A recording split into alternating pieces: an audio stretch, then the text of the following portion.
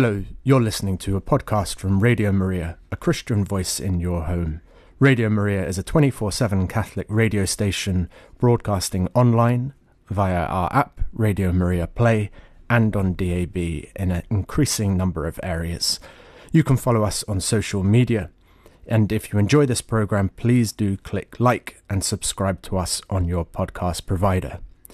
Radio Maria relies entirely upon listener donations. We have no other sources of funding, so please do consider supporting us with a monthly or one-off donation so that we can continue to keep providing great programming free at the point of access.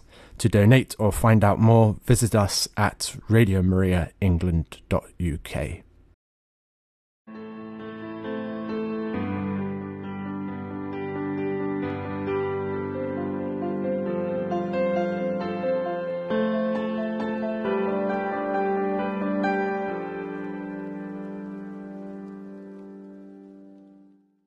Is Father Toby on Questions of Faith, and I'm delighted to be joined today by Sister Rose Rowling from the Dominican Sisters up in Cambridge, who I think will be a familiar voice to many of you, but more normally in the evening. Is this your first appearance of a morning, Sister Rose?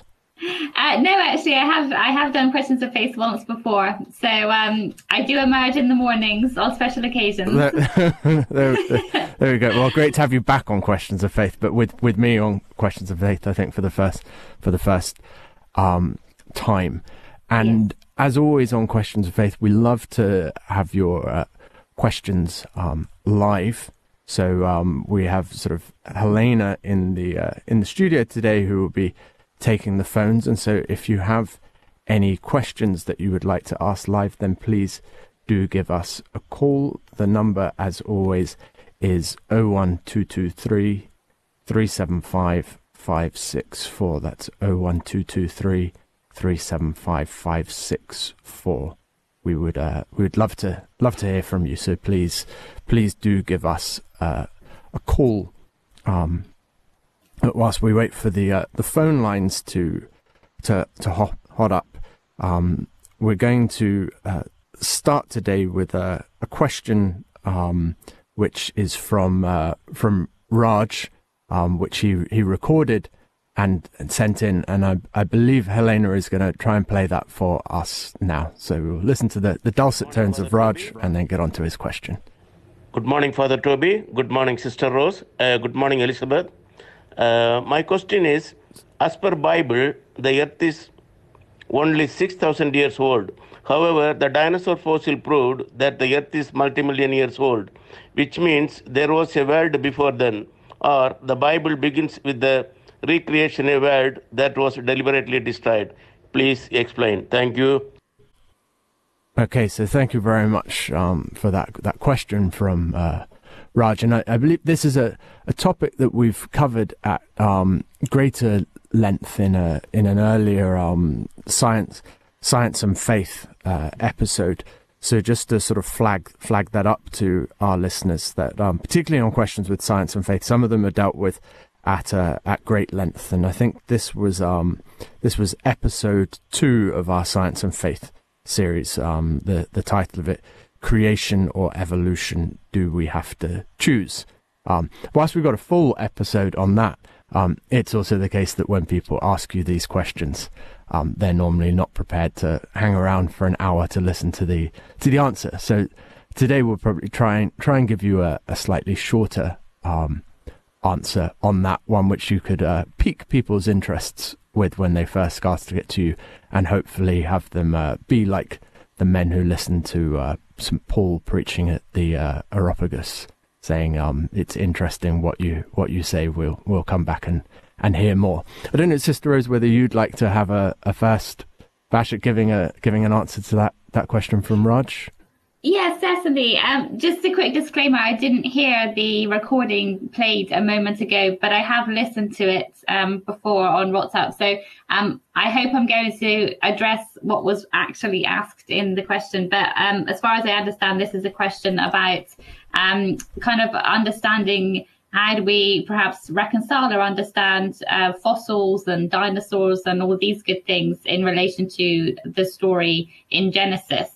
Have I grasped that correctly? That's spot on. Great. Yeah. Okay, thank you. So first of all, in the medieval tradition, they had this lovely idea where they emphasized that there are two books of revelation. One is divine revelation, which is scripture and the church's tradition. And the other is the kind of book of nature, if you like. And the two work together. So there are two books, science and revelation, faith and reason, and they're not opposed to each other. They're all part of God's revealing of himself to us. And I think what we can understand, St. Augustine, for example, takes the idea that we don't have to read scripture or the creation account in Genesis as 6 literal 24-hour days. That creation comes over stages and processes, and that God can work through these things. And so it's kind of seeing creation as this beautiful, organic coming into being, not something that's kind of very rigidly laid down, very kind of literalistically understood. So I think there is a place for us to understand through the natural world, fossils and bones and skeletons and woolly mammoths and dinosaurs, that all is part of God's creation, God's divine act, his beauty, his order. And that is just as compatible with also understanding that at some point he created human beings. He created them as the pinnacle of creation, made in his own image. So I think it's important to see it as a stage, as a process, and how scripture supports that, and to kind of be in awe of the beauty and the wonder of the world. So we don't need to see it as either I have to believe in scripture or I have to believe in evolution. The Catholic Church is very open-minded in that we welcome the insights of science, and as far as they support our faith. So I hope that sheds a little bit of light there. Yeah, thank you very much. And it's remembering sort of what science tries to do, and what we're primarily concerned of with religion. And I'd say religion's sort of most primary concern is a why and about a relationship. So it's sometimes said science deals with the how, and theology deals with the why, and the why in some sense is the more sort of intriguing question. And so even in Genesis we see two accounts of creation, and they're both sort of concerned with slightly sort of different aspects of the relationship of God with his creation. And so in the first account there seems to be more of a concern with what's sometimes called a sort of a macrocosm, with an overview of how God related to all of creation and brought order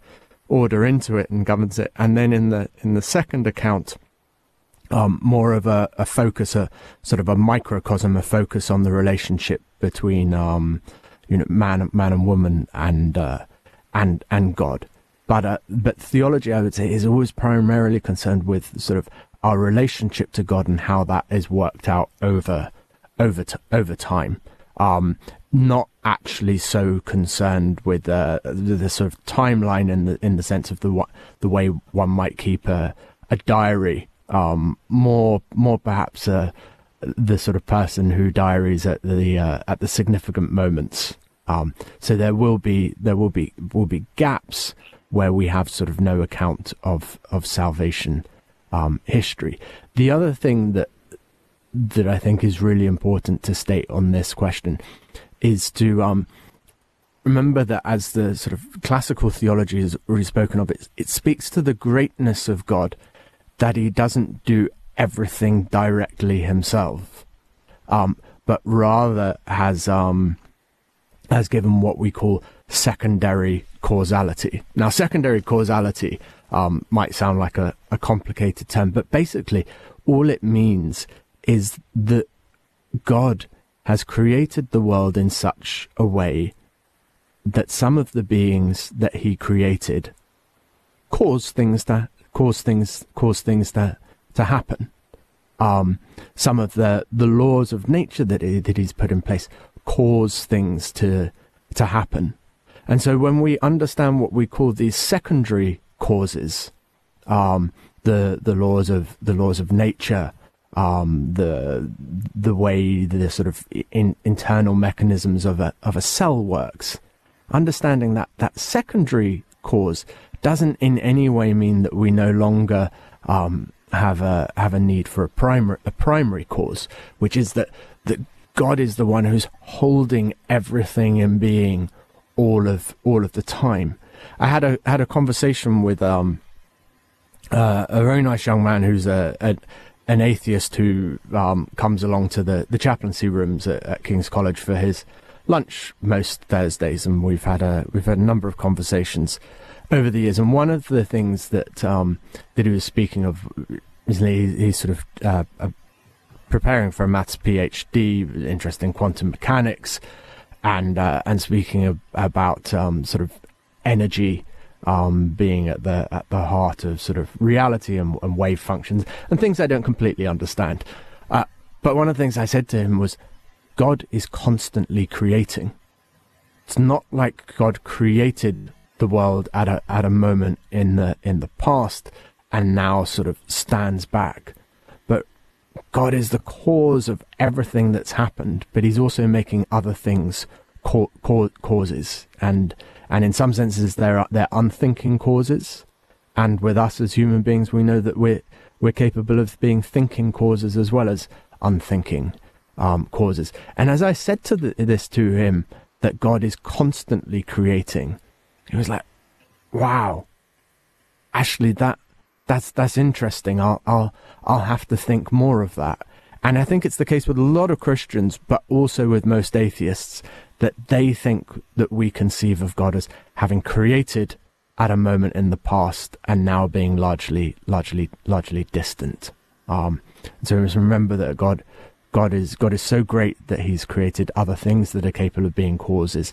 And evolution, if you choose to believe in it, which personally I do, that's just an example of a cause, of a way of making things happen that God has put into the universe. I don't know if you want to have the final word, Sister Rose, or whether we'll move on. I think that's a great summary, Father Toby. So yeah, I'm very happy we can go to the next question. So one other thing I should say, that thank you live to Raj on air and to his lovely wife Mary. They cooked an amazing curry for all of the community of friars down here in London for us on Sunday. And so Raj and Mary, you're very much in the good books at St Dominic's London. We thank you very much for that. It was delicious. Our next question actually is going to deal with the Ascension. But just before we go to that, I just want to try and play for you a little introit for the Ascension to get us in the mood, which was composed and then was performed for the first time yesterday at Clare College. And it was composed by a Dominican friar up in Cambridge, Father Dominic White, who, if you haven't heard him speak personally on the radio, I know he did a Songs of Wilderness quite some time ago, but he might be a familiar voice to you just from singing the Divine Office and also from his preaching at Mass. So this is Men of Galilee, an introit for the Ascension.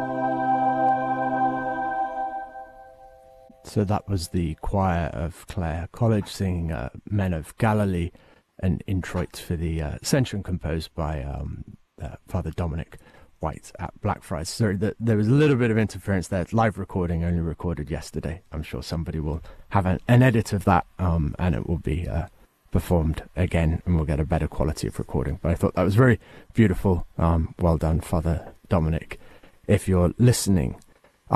So our next question, which I'm going to read out for you, relates to the Ascension. I've got two questions around this, so I might read them both out, and then we can deal with them. So the first one is, between Jesus' resurrection and his ascension, where was Jesus if he was not in the Father's house?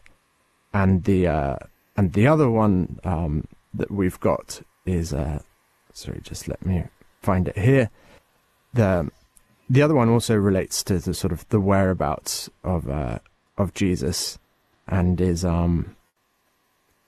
let me just see. I'm not as organized as I should be, but it was essentially it was about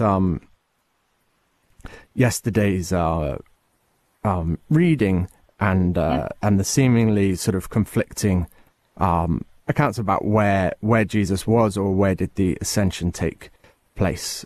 So let me I'm just getting that now. I found where it is. So it's here. I can read it. I've got it. Yeah. Oh, sorry. I should have just gone straight to Sister Rose. Have you got it here? Whilst I was waffling, trying to buy myself some time. And this is from Kathleen, who is a familiar voice and one of our star volunteers. She writes, in the Ascension first reading, Acts of the Apostles, which is from chapter 1, when he told them, Jesus had told them not to leave Jerusalem. But then we've got in the Gospel of Matthew, sort of that Gospel passage known as the Great Commission, we read, the 11 disciples set out for Galilee to the mountain where Jesus had arranged to meet him. And then when they saw him, they fell down before him. And so Kathleen asks, did the Ascension happen in Jerusalem or Galilee, nowadays Lebanon? And she says the Church of the Ascension is said to be in Jerusalem, where where there is the rock that Jesus ascended from. Please explain. Would you like to? I'm going ladies first again here. Sure. Yeah, that's fine. So perhaps if we take the first question, so where was Jesus between the resurrection and ascension if he was not in his Father's house, is the first question I heard. Yeah. So first of all, I think actually that we pay a lot of attention to the Paschal mystery, and we don't spend much time as a church thinking about what happened between those 40 days between Jesus' resurrection and his ascension. So this is a 40-day period. When Christ rose again, we actually hear quite a lot of activity in Scripture about what he was doing. So we hear of 10 apparitions of the risen Jesus. 5 happen on the day of his resurrection, and then there's a further 5 before he ascended into heaven. And he spent this time he made different appearances to the women, appearances to Thomas. He spent time with his disciples. So we hear that he kind of reinstituted Peter as the leader of the disciples and as kind of responsible for continuing the mission. So he was continuing to be with them, to teach them, to form them. And we also hear of something called the Great Commission, when Jesus was gathered together, his followers, in order to tell them to go out and to proclaim the gospel to the world. So there's quite a lot that was happening in this period, where Jesus is kind of continuing to announce the good news, to be that sign, to be present to people, to say, look, I am here, I have risen, this is real. So we have a lot of eyewitness accounts from Scripture, and who knows how many others saw the Lord during that 40-day period. So that's what he was up to, basically. Father Toby, do you want to add anything on that question? Yeah, it's as Sister Rose says, like we don't spend that much sort of time sort of contemplating this in the scriptures, and in part that's because priests are told to sort of preach on what the readings of the mass are, and not just whatever they feel like. Now it's not always the case that priests do that, but if you do that, if you do preach on what you're sort of supposed to, and not just on whatever you feel like, then actually you'll see that even sort of after Easter, we have a bit of time with the resurrection accounts, but then we get to a stage where we've read all of the resurrection accounts, and so we go back in the scriptures to reading those passages where Christ seems to be speaking about his resurrection that occur before his death. So we start to understand everything that Christ had said in light of the event of the resurrection, and that's very worthwhile. But it does mean that it sometimes sort of messes with our sort of sense of timeline, and I think we, as Catholics, we're way more familiar with the scriptures than we think we are, and but our problem is that we're not always as aware of how everything fits together, or we're not completely sure which book it was in. We know the passage, but because who remembers, like, when the priest or the deacon is reading the gospel and he says the gospel according to Mark or the gospel according to Matthew, like, we don't tend to connect this particular passage with that particular gospel. We just sort of know the totality. And that's good that we have a good familiarity with the totality of the scriptures. But as I said, when it comes to then sort of timelines on what's going in what gospel, it can be confusing. And I think with the passage from the gospel that we get in yesterday's Mass, and the passage that's given in Acts, which actually details the Ascension, I think these are occurring at different times, and so it creates a little bit of confusion in our head, because we hear them on the same day relating to the same feast, but they're not actually the same event. And the other thing to say on this is that I think as the gospel writers were writing about the resurrection, they were recording faithfully what they saw, but they also didn't yet have a complete sort of grasp of everything. I think, or they there's something about the post-resurrection accounts in the Gospels which just seems a bit more confused. I don't think people have sort of fully sort of sussed out how all of this fits together, and that's absolutely fine. But it does seem, sort of reading between the lines, that there's probably a bit of a gap in Christ's post-resurrection appearances. Like in that first week in Jerusalem, there seem to be plenty, and Christ tells them to go to Galilee, and then we hear of Jesus sort of appearing by the lakeside, and there's that beautiful moment which Sister Rose mentioned about the reconciliation of Peter with Jesus. But I think some time has elapsed here, which is why they've sort of returned to their old professions. And so when we're reading the post-resurrection accounts, we haven't got a complete timeline there.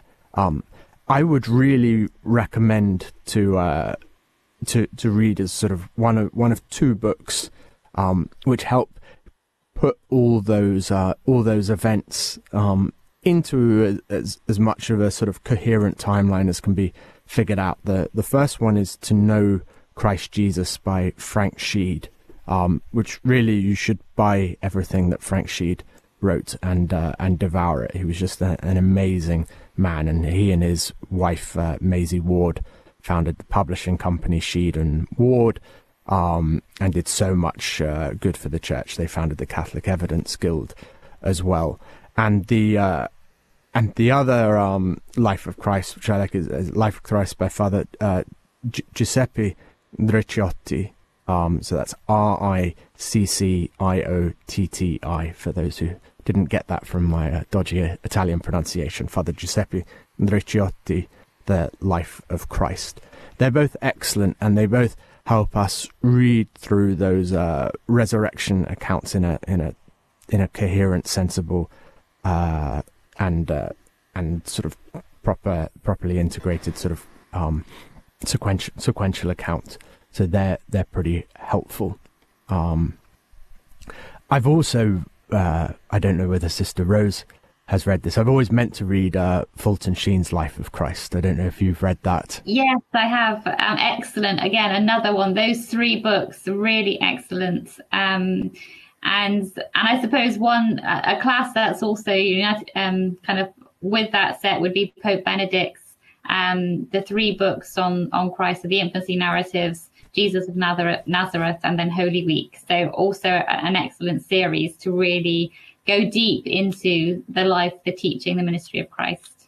Yeah. But yeah, Fulton Sheen is excellent as well. Yeah, the Pope Benedict series is fantastic, and we'll also introduce you, which is really helpful, into the sort of the science of scriptural interpretation, and the way that a member of the church properly goes about that. So for those of you who are thinking, well, how do we make sense of the scriptures? How do we properly approach them in a Catholic way? Pope Benedict's 3 the Jesus of Nazareth trilogy, that's fantastic, and it's accessible, but it will also sort of challenge you. It'll stretch the grey matter, and that's good, because God should stretch our grey matter, because the moment we think we've completely grasped him, well, we've reduced him to ourself and made him much smaller than he is. We're going to go to another piece of music now, and we're going to listen to something I played a little bit earlier in the week, and a couple of people contacted me to say how much they enjoyed it. So it's the lovely Spanish chant singers Harper Day, and we're going to listen to their Christ is Risen with Easter acclamations in various languages. Im Tode bezwang den Tod und brachte den Entschlafenen das Leben. Christ ist erstanden von den Toten, im Tode bezwang den Tod und brachte den Entschlafenen das Leben. Christos anesti eknegron, thanaton,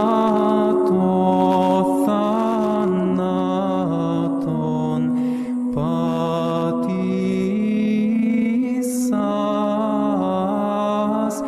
getisentis mnimasi.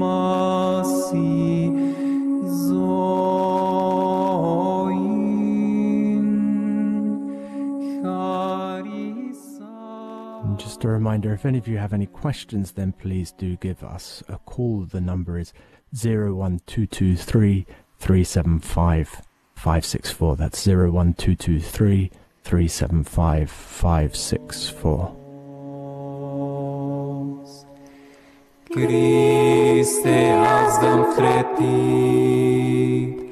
sikvdilita, sadam tragun verida sapla, vevis shinnatatso, vevis mimnice belli. Christe azdam freti,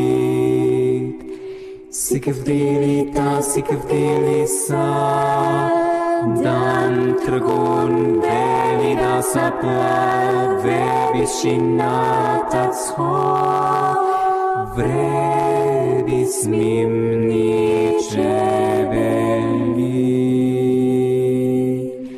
Христос воскресе из мертвых, смертью смерть поправ, смертью смерть поправ, и сущим во гробьях живот даровал.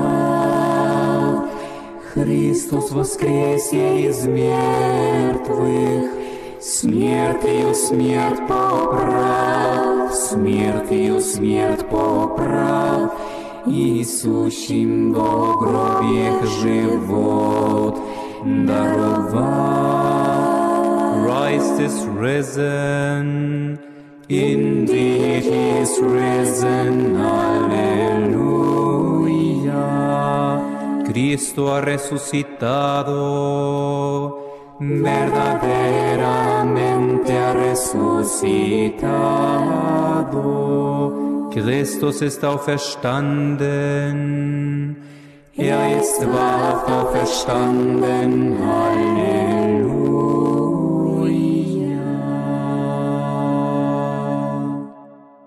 So that was Harper Day with Christ is Risen, Easter acclamations, sung in a whole host of different languages. Harper Day are fast becoming one of my favorite groups. I find their chant so beautiful. I know my mother has told me that she's a massive fan of their rendition of the Our Father in Aramaic. So perhaps we might have that a little bit later. As I said, if you want to dial in with a question, the number is 01223 375 564. That's 01223 375 564. We would love to have a live question to keep us on our toes.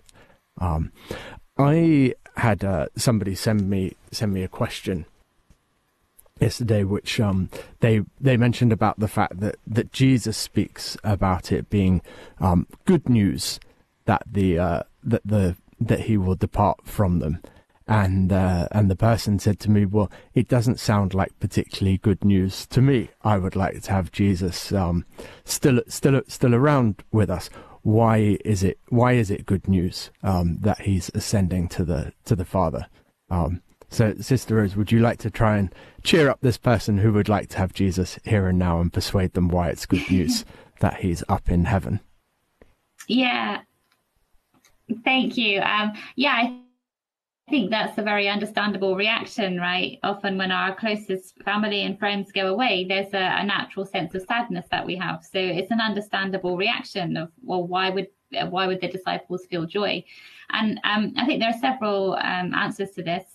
One is, first of all, that the joy, first of all, is Christ going back to be seated at the right hand of the Father. So being in heaven to intercede and to mediate for us. And with that also comes, with the ascending of Christ, we also get the descent of the Holy Spirit, which we'll be celebrating with Pentecost in only eight days' time now.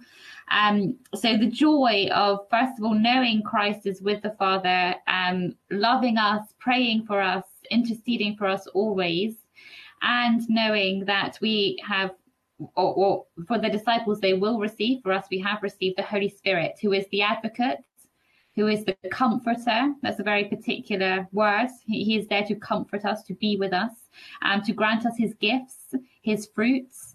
And that is the moment of joy. And joy is actually one of the signs, one of the fruits of the Holy Spirit living within us. So that's one way of understanding it. And Jesus is very clear. He does not leave us orphans. He's very clear. Just because he is not visible physically in the same way as a man here on earth now, it does not mean that he's abandoned us. It does not mean we are orphans. And the other part to understand with this for us is that Christ is still truly present, body, blood, soul, and divinity to us in the presence of the Blessed Sacrament. And we can receive him into our bodies, into our souls every time we go to Holy Communion. So we call the Blessed Sacrament the real presence, because we do believe Christ is truly with us in that. So that's another sign. The Blessed Sacrament and the Holy Spirit are both his presence, his continuing presence with us, and the fulfillment of that promise that he will not leave us orphans. Great. Thank you very much for that. I think the other aspect to me is that sort of when Christ is here sort of bodily on earth, then some of the sort of the bodily limitations seem to me that they must apply, and so it wouldn't be possible for all sort of Catholics to receive Christ's body in the Mass if he hadn't sort of returned to the Father. And so sort of slightly sort of tongue in cheek, you'd have sort of slight sort of like crowding issues in a certain way, in that everybody would want to be in this one place with Jesus, as opposed to now the way that Christ at the right hand of the Father, sending the Spirit, is able to make himself present in all places at all times.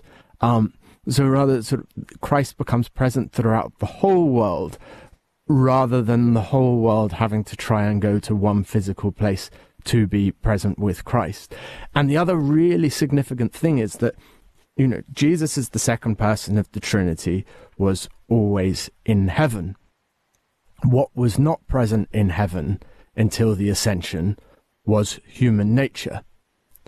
When Christ ascends, he ascends body and soul into heaven, and so now our human nature is now present in heaven. Christ has paved the way for us in our humanity, joined to his divinity by baptism, whereby we become part of his body. He's paved the way for the body to return to the head. And so something new has happened in heaven, which is that humanity is now present there. And so that's good news, because as we know, sort of like nothing on earth ever completely satisfies. There are moments of real joy, and hopefully you experience those in the church, especially, and in the company of those who you love. But as we so often know, like sometimes we think in our lives like, oh, like once I sort of pass this exam, or once I pass this milestone, or when I get this project out of the way, then I'll be truly happy. But it just doesn't happen. There is this longing for more, which nothing on earth completely satisfies. And I think if we just had the resurrection, then we would be, in a certain sense, for an eternity of more of the same. But that's not what we desire at the most deep fundamental level. We don't want more of the same for eternity. We want something more. And Christ has made possible that something more by his ascension into heaven, where he now reigns in glory at the right hand of the Father, in the presence of his blessed Mother, who intercedes for us, and both of whom point the fact that this is our destiny, and that our destiny is not an abstract possibility, but a reality made possible. Anything further to add on that question, Sister Rose? Just I totally agree, and just that Christ is the head and we are the body, and where the head goes, the body will follow. So exactly as you were saying with that, it's a promise and a hope for us, for our destiny. Yeah, to be with him as well. And I think it's one of the big problems you said, like, Christ is the head and we're the body. I think one of the big problems in the church today is that we don't really understand what the church is. A lot of the debates that we see going on around the synod at the moment sort of just seem to have the conception of the church as if it was just a man-made institution. Now there are loads of sort of metaphors given for the church in the scriptures, but the sort of the Second Vatican Council seemed to sort of place a certain premium, and I think rightly, on just a few of them. And one of the most important ones was the church as the mystical body of Christ. And I think if only we could conceive of the church more often in this time, then we would remember that the church is not something apart from me. We would also have a greater sense of our own dignity, and we would also have a greater sense of quite how special the people, my fellow baptized brothers and sisters in Christ are. And so I think if we could renew our focus on that, it would be a great help. Yes, I totally agree. Yeah. We've got a couple of minutes left. I'm just going to give that number out once more in case anybody wants to come in with a quick fire question, and then I shall try and be very unusual and answer a question in under a minute, or maybe I'll just hand it over to Sister Rose and not give an answer myself. But that number is 01223 375 564. That's 01223 375 564. I'm going to put on a piece of music whilst we wait for a call if one's going to come in, and in anticipation, as Sister Rose mentioned, we'll have Pentecost coming up in 8 days, and so here is a sequence for Pentecost, again sung by Harper Day. Spiritus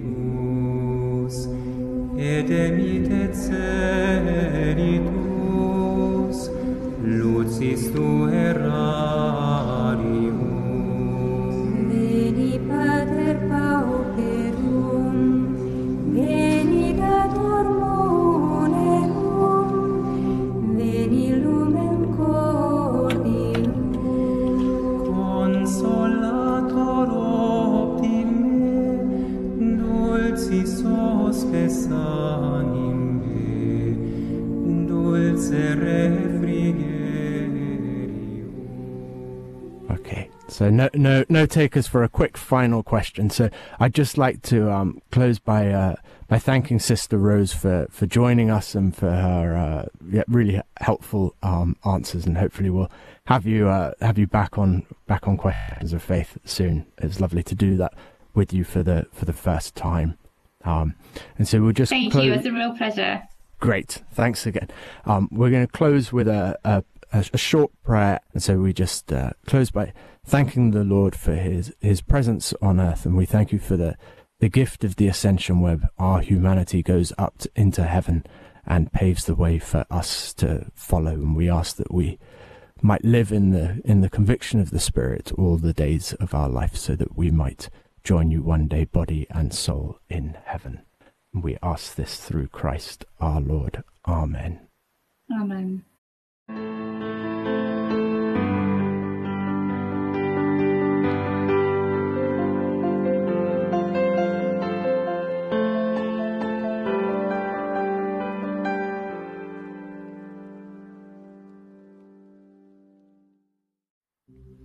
Radio Maria England, a Christian voice in your home. This was a Radio Maria podcast. If you enjoyed it, do please click like and subscribe on your podcast provider, or leave us a review. Every bit of feedback helps increase our visibility and allows us to reach more people with the message of Christ's saving truth. And if you don't already, you can listen to Radio Maria live, either online or on DAB in selected regions of the UK. We'd love for you to call in live and be part of the conversation. See our website, radiomariaengland.uk, for more details and a full schedule of programmes. And do please consider making a donation so that we can keep making more programmes like this. We are completely dependent upon the generosity of our listeners.